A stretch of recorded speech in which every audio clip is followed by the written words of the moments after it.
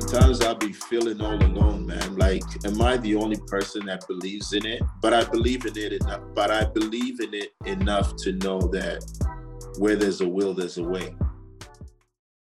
I'm like anybody, I made plans while I was young. Rewind time, I'ma tell you how the story begun. Yes, I was born in the LSK city, and my mama, she was only 18 and pretty.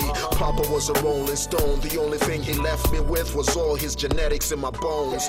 Years later, I was dressed in a blue suit, running around. Oh yeah, mom's getting married now. Stepdaddy taking over responsibility when I had nothing. He provided the play on, play on. Welcome to Artist Works, where we explore the labor, concepts, and inspiration behind the art illuminating and shaping our world. Today, I'm speaking with Chisenga, who is a Grammy-recognized hip-hop artist born in Zambia and now based in Perth, Australia. His latest album is Rhythm and Poetry, and we're going to be talking about that along with many other things about being an artist. So Chisenga, it's so good to see you. Thanks so much for your time. Man, it's amazing to see you after so many years. Just for the audience's background, I met Chisenga in 2005 in Zambia, in Lusaka, and you were so incredibly hospitable. You let me come in to watch you producing music with the Diamond Chain, and your brand at that time was Crisis. And you even invited us to perform, me and Matt George, to perform some guitar at the Phoenix building, top of the building. And yeah, it was just an incredible experience to see your ability to produce amazing music and also building just hip hop in Zambia and creating songs with so many other talented artists. So are you done yet? Thank you. I'm about to melt through this chair I'm sitting on. I'm like, is he gonna stop? No, I'm gonna keep showering. Keep showering praise, man. You know what? Just straight up and down, Evan. It's like, you've brought back memories that I actually totally tucked somewhere there. Now that you've talked about it, I remember those days, and I remember the night at Club Phoenix as well. Yeah. Like, I feel like you've helped me recapture very important memories, man. Thank you very much. I appreciate that. Cool, man. Cool. Well, first question then is, could you talk about your path to creating music and how you got into music? And let's start with that. I mean, I think the best way to put it is, it hasn't been an easy path, but there is a way. So like, man, when I was in nursery school, I just liked the part where the teacher would take us and would start rhyming. It's just, I loved it. Then one day I was in my mom's kitchen waiting for her to make me a snack around 5 o'clock. And then this song came on the radio, and it was Grandmaster Flash and the Furious Five, a song called The Message. So I was listening, I was standing there, and I was a bit confused because it was the first time I was hearing music like that. So I was actually like trying, when you hear something, then your brain starts to process. Then you hear more and you're like, yeah, I want to hear more. Oh, yes, they're actually rhyming. This is my favorite thing to do in nursery school. And yeah, that's how I fell in love with hip hop music. Then I remember I started taking my mom's, I won't say stealing because I'm a child of the house. And then I started taking my mom's, at that time, for some reason, my mom used to listen to a lot of country music. And you know what? While I hated it, I see how important the storytelling aspect became to me as an artist as well. So I did pick up from some country music from Jim Reeves, Kenny Rogers, may he rest in peace, Dolly Parton. So you were producing hip hop at one of the first producers in Zambia, or the first producer that was actually getting your music on airwaves. That was hip hop in Zambia. Say one of the first. Yeah.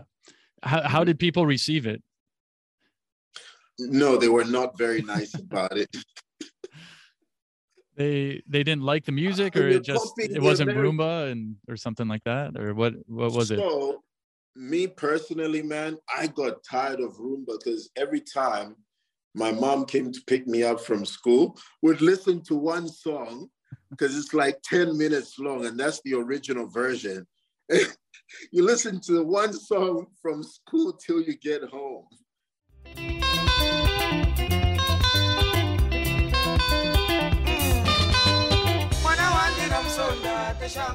You know what I mean? It's just like, when's this gonna stop? Because Rumba, they had a habit of making songs like 7 minutes long.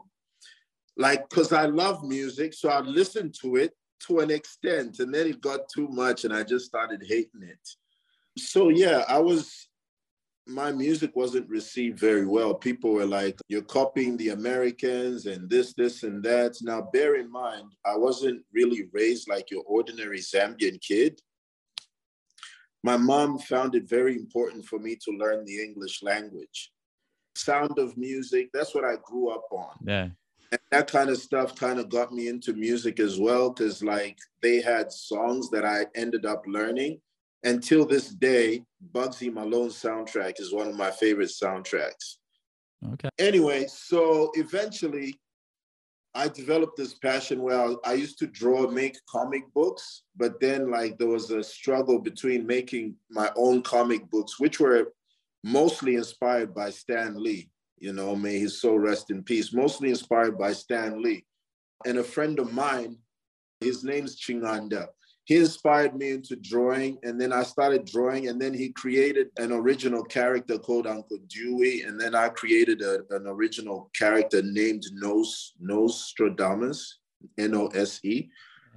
But I was struggling at that time between, you know, drawing and music, and in the end, the comic books became something that I could read. So that kind of helped me improve my vocabulary and my reading, you know, my reading as well. And my writing helped me improve with my writing as well. I'm gonna have to cut out a lot of stuff. And then in primary school, I had friends, Humphrey Mwanza and Chishala Chama. Humphrey used to call himself Ground Zero, and then Chishala used to call himself Negus, as in Egyptian Negus. So eventually, we started performing at variety school shows. And then I remember that sometimes we'd get out of class and then we'd get surrounded by our friends asking us to rap. So obviously with people, the first day I was walking out the gate and I got surrounded by my friends, I still remember till this day how I felt. It was like a stamp of approval. It was like, dude, you're actually talented. People are surrounding you and your friend and they want to hear you. My friend Humphrey used to rap. So Humphrey and I would rap together. And then Chishala joined us, Negus, that's what he used to call himself. Then we networked with some guys. I met another rapper called Katele. And then Katele and I became friends. And then we formed a clique called the Untamed Clique, because being from Africa. And we started making demos. I remember sending a cassette to Def Jam Records in the States, but nothing came of it. We were probably not ripe. We were not ready. Katele is still rapping. He's been making some amazing music. And then years later, I'll just fast forward and make it real short. Years later, I decided one day I woke up and I decided, what if I started making radio jingles for a DJ? That would be a great way to get my name out. So a DJ that used to play hip hop, and I got a chance to meet him. He's now a pretty well-accomplished businessman in Zambia. His name's Moses Nyama. He put me on because he was like, hey, can you rap? And I showed him how I could rap. And then I wrote him a rap and he asked me to record it. And I used some instrumental from the US, because what I used to hate is every time music was made in Zambia, because by that time, we didn't have it figured out. So like every time music was recorded in Zambian studios, it sounded thin. So I just used to rap over like international instrumentals that were mixed very well, because it kind of helped me build my skill as well. It helped me feel like a professional, as opposed to rapping over a beat that was, lacking. And I recorded something using a cassette player, a double cassette player that also had a mic input. So I played an instrumental in one cassette, recorded in the other one, and put the mic through and recorded a radio jingle. And if the levels were not right, I'd listen back and then get the levels right again. Those were my first days of engineering, early days. And then when I needed to make beats for the crew and I'd play a part of a song instrumental, then stop it, then record to make it long, to loop it, because I didn't have the technology. So it just play like, and you'd have to be precise. If you don't do it properly, it skips. So every time you have to get it right, start, stop at the right time till you've got like a whole complete beat. 2 minutes, 3 minutes, you've got a whole song, and then we would rap over it using my friend's radio cassette. And then from the radio, a guy called Shisha Folotia heard my jingles on the radio, and that was the first record label that I got signed to. It was Mondo Music. They signed me as an artist and producer, but because I was rapping in English, they kind of didn't put me on. They put another group on called Black Muntu. We were friends, and I helped produce their debut album anyway. So for me, it was very much a learning curve that I really appreciate. And I just realized that that's a part of my biography that I have not, been very vocal about, because that was an important part of my life. And then in 1999, released my first professional recording. It was called The City, and it was on a compilation called Rhythm Nation Compilation by Mondo Music. That was the name of the label. And then I helped produce a song called Chipolo Polo by Tribal Cousins. I helped them with the beats, the raps, just to make sure that it was solid. Did a lot of production. The local rap became the thing to do. So I got dropped by the label because they were like, dude, we can't sell you. You're rapping in English. And I was not ignoring my motherland tongue. I actually use it. Even now, I still use it. Like if you listen to an album called The Quiet Dawn, there's a song called The Dawn versus Everybody. And I say, speaking French, like Vula Vo Vala. It's a Zambian thing, but it sounds like it's French. So I got dropped by the label, and then I didn't even have a sad face. Some people can rap and some people can sound engineer and produce, but you're doing both, and you've been extremely prolific. And how did you move from the cassette into the actual like electronic recording? How did you learn some of that? That's when I ran into you. Good question. So there was a clique in Zambia called Cypher Music. And what happened was I was hearing vibes. I was hearing like different beats from different studios. And I heard this one guy called Romacide Studios. And I heard his beats, and I'm like, he's this close to getting it right. But I know the formula that's going to complete him. So when I heard that these guys called Cypher Music were beefing with him, it was just like verbal. It was a cold war. We were, they started beefing with him, saying, oh, he's got a studio in his bedroom, and just saying like, he ain't this and he ain't that, childish. Yeah, just childish stuff. I got offended because I thought that TK, the producer from Romacide Studios, I thought he was doing an amazing job. So when they started dissing him, I decided to take a side, because when TK and I met, the first thing we did was he showed me how he was working Fruity Loops. And I was like, okay, I see what you're doing, but he was using the sounds that come with the digital audio workstation. And I said to him, that you can sample bass drums, snare drums, and no one's going to sue you, because that's just a bass drum and a snare drum. And that's going to make our track sound heavy. And he was like, word? And I was like, yeah. Then I was like, do you know how to cut? I've got some samples that I cut up, or I can cut up samples. Just give me Cool Edit Pro. That was before Adobe Audition got purchased. So I used that to chop up my samples and then loaded them in a folder. And then TK already knew how to load, but he just didn't know how to use it. And then he created a VST through something called Cubase. And then his beats started sounding heavier. And then he showed me how to use Cubase. And then we basically exchanged skills, and he helped me with my first album, Officer in Charge, which was the first hip hop album recorded and produced in Zambia. That was released in 2005. Yeah, man. Been moving forward ever since. Man, sometimes sometimes I'll be feeling all alone, man. Like, am I the only person that believes in it? But I believe in it enough. But I believe in it enough to know that where there's a will, there's a way. And you've created a platform for others to also articulate their spirit. And even if they only show up a few times, and that's maybe they only have 3 songs to their entire career, and you're still producing and you've moved away, but you've given them that, and who knows where that can go with their kids and their family and everything else. Saying, oh man, that my uncle raps, so I'm going to take it up too. And you never know the way things resonate, the good things that we do. No, you're right. It's you know what's so crazy is, like, looking back, it didn't seem to me like I was doing anything significant. I just thought I'm going to keep trying at this, but I didn't realize that through all that trial and error, I was actually creating a form of a legacy, only like fast forward 2022, and you look back and like, oh yeah, I'm that dude. Yeah. Yeah, man. So you then moved from Zambia, and you were in South Africa and then the UK before you arrived in Australia. What took you on that path?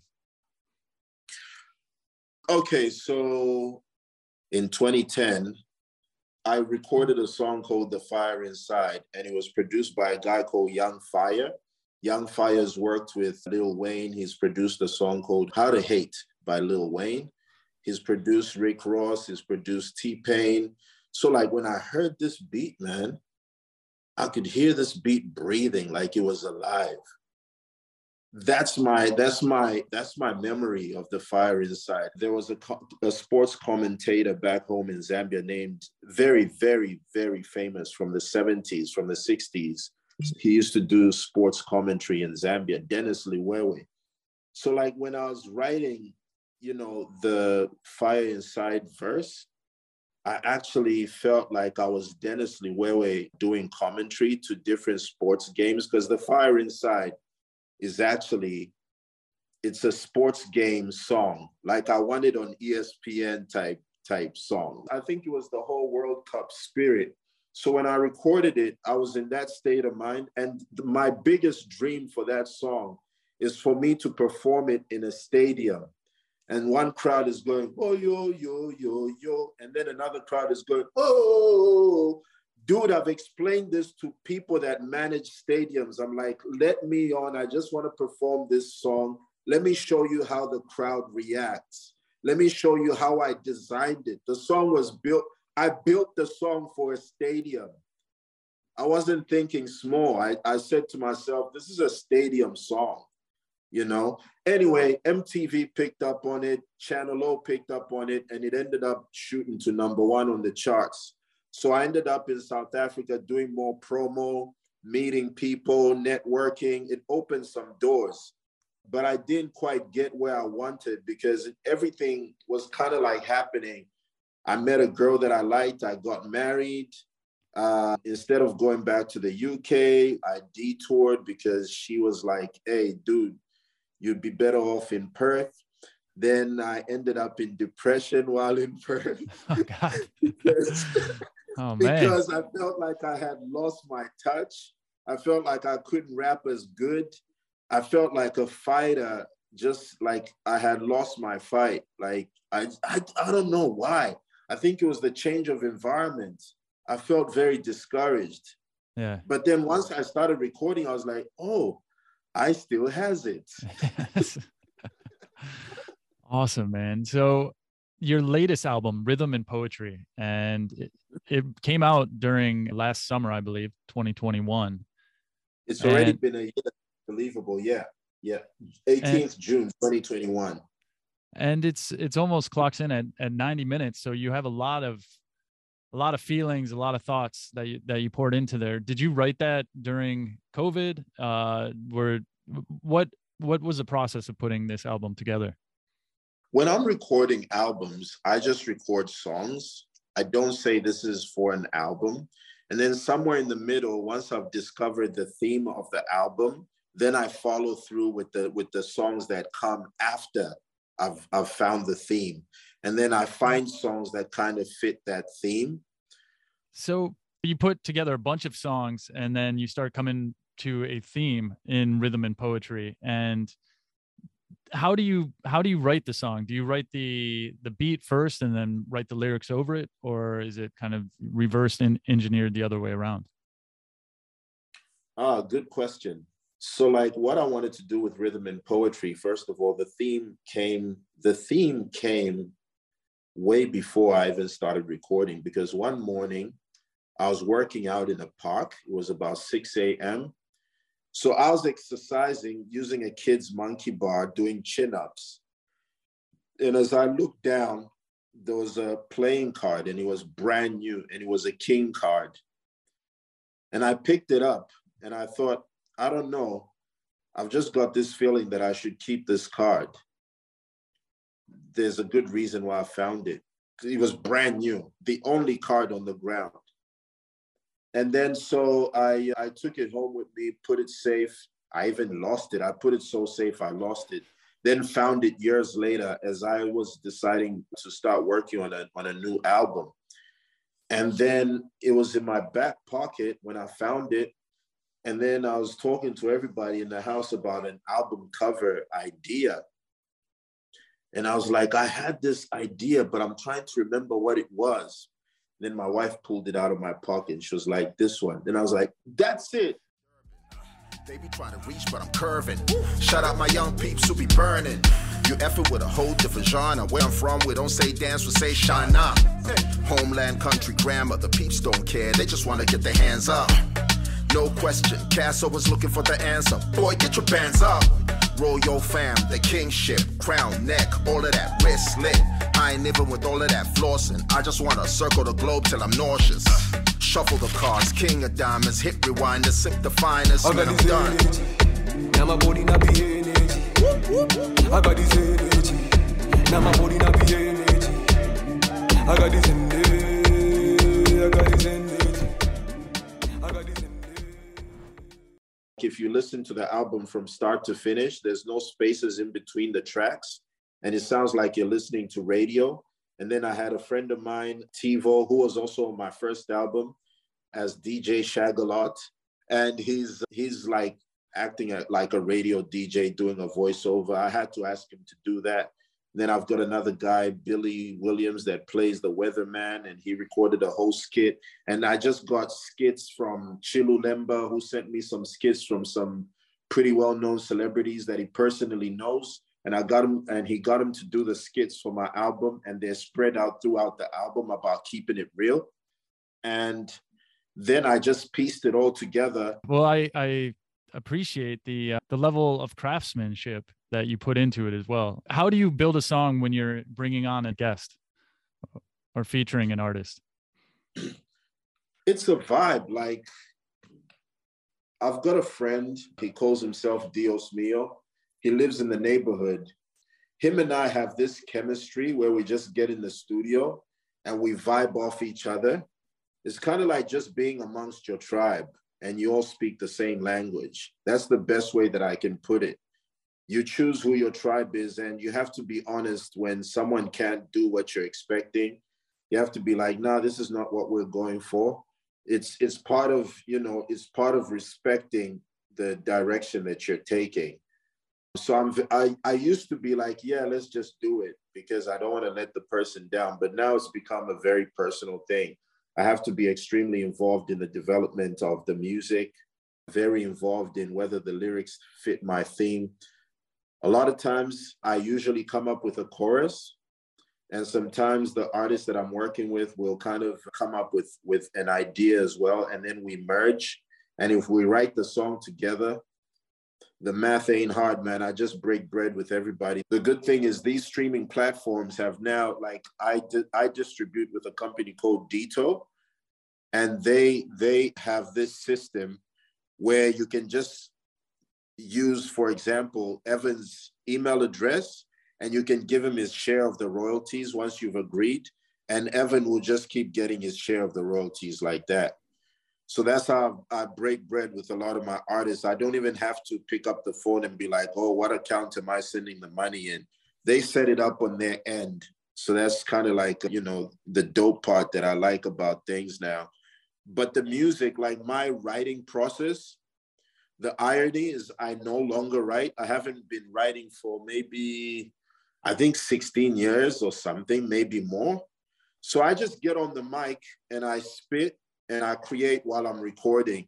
I find that so much easier. Otherwise, if I start writing, sometimes I forget what I was going to say afterwards, you know, because I'm too busy putting words together and my mind's moving so fast that if I distract myself, I'll forget like a really dope line. You know what I mean? And I have to start again and it just doesn't sound the same. And then, yeah, that's what I used to find when I used to write. Just flowing, free flow, just going for it, stream of conscious kind of thing, and getting that. And then you get that locked down, and then you just kind of tighten it up, repeat certain lines, get a little more comfortable with the hook and all that, or the hook may be written beforehand with the chorus. But yeah, that is incredible that you just get in that booth and start flowing. Yeah, usually, like for me, I like to start with a chorus. And then I mean, it differs, but usually it's the chorus. Like I'll cook up a beat and then just start with the chorus. And then once I get the chorus down, then the verses start. And once I have the chorus, I pretty much count a song finished. At that point, I believe the song's finished and I follow through and I actually finish it. Today, I've finished 2 songs. There's a guy called Warren Mills from Zambia. He's making a comeback. He was one of the people that I used to look up to. So this dude was a young superstar. Look him up, Warren Mills. Mm-hmm. This dude was a young Zambian superstar. I think he was about 12 or something. His parents, they sent him out to the States. They somehow made connects through somebody they knew, got in touch with Lionel Richie. And then Lionel Richie started mentoring him and helping him out. And then he had this hit song called Sunshine. It charted on the Billboard charts. It charted in the UK and it charted in Zambia. It was very big in Zambia because obviously that's where he was originally from. So we, you know, those of us that understood what he was doing really appreciated him. Anyway, he's making a comeback and I'm on a song called Flame in the Fire. I just finished recording it. Just before, that was the last verse I was recording before this call. And then before that, I was recording a whole new song and it's called Joe Blow. When are these going to be released? When do you plan to publish? September maybe, because I want to complete a whole new body of work. Maybe September. Yeah. Like, you know, just, I don't know, I've just got ideas that I want to play with, like just a whole, and I want to kind of try to do more production on this project because with rhythm and poetry, I got lots of other people to produce. But like with my new joints, I kind of really want to get involved, you know, with the production because I thought I lost it. Turns out it doesn't sound too bad. So I'll try it a little more. And where I fell, I'll get help. Yeah. So taking a step back and looking at the role of the artist in society, how do you see music and your creation of music as part of an expression in these turbulent times? How do you see yourself as an artist in these times? So like people could be going through something and they just want to get away, like get your mind off the issues that you're having to deal with. And you throw on this album, and even if it's for 1 hour, it's good for your mental health. You know, it's better than having your mind lurking on one maybe problem that isn't usually the things that as human beings that we look at as big problems, they're actually not that big. And that's why I deliberately made it engaging. So like, you know, I deliberately add wordplay. Growing up, I was creative, man. I knew the art, but it's hard to make a dog out of the wood bark. Awesome. Love it. Yeah, so, you know, just deliberately adding anecdotes or whatever it is, you know, to that, sprinkle it with this and that. If you pay attention, you'll enjoy the wordplay a lot. And what advice would you give to someone who's aspiring to be an artist, a rapper, a musician, a hip hop star like yourself, but doesn't know where to begin?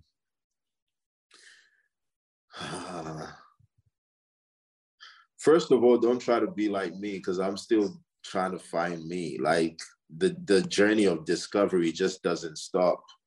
So that's the thing. You just, keep discovering, keep learning, stay curious. And the thing with hip hop is it's built off different genres of music, from rock, to even country, like R&B, whatever it gets. It's soul music, blues. So you don't have to listen to one form of music in order for you to increase your hip hop knowledge. In fact, you'll be learning so much more from other forms of music. So where do you see optimism and hope? What motivates you to get out of bed and just to keep creating in the face of some of the craziness going on around the world? The craziness going on around the world is exactly the reason why I am escaping into my creative room, because that's what takes me away from the craziness. And I feel so much better this morning that I've recorded 2 songs. One of them is from somebody I used to look up to as a kid. He was, this Zambian star, and I'm like, I really want to work with him one day. And then he hits me up on messengers like, bro, I need you to drop a rap on this. Oh yeah. Yeah. So just the blessing, man. And I really, really appreciate you reaching out and doing this for me too. Like, means a lot. Yeah, man. Well, Chisenga, I'm going to make sure that everyone knows where to find your music, listen to your music, support your work. And I really appreciate your time, and looking forward to what's going to be coming out in September and in the future as well.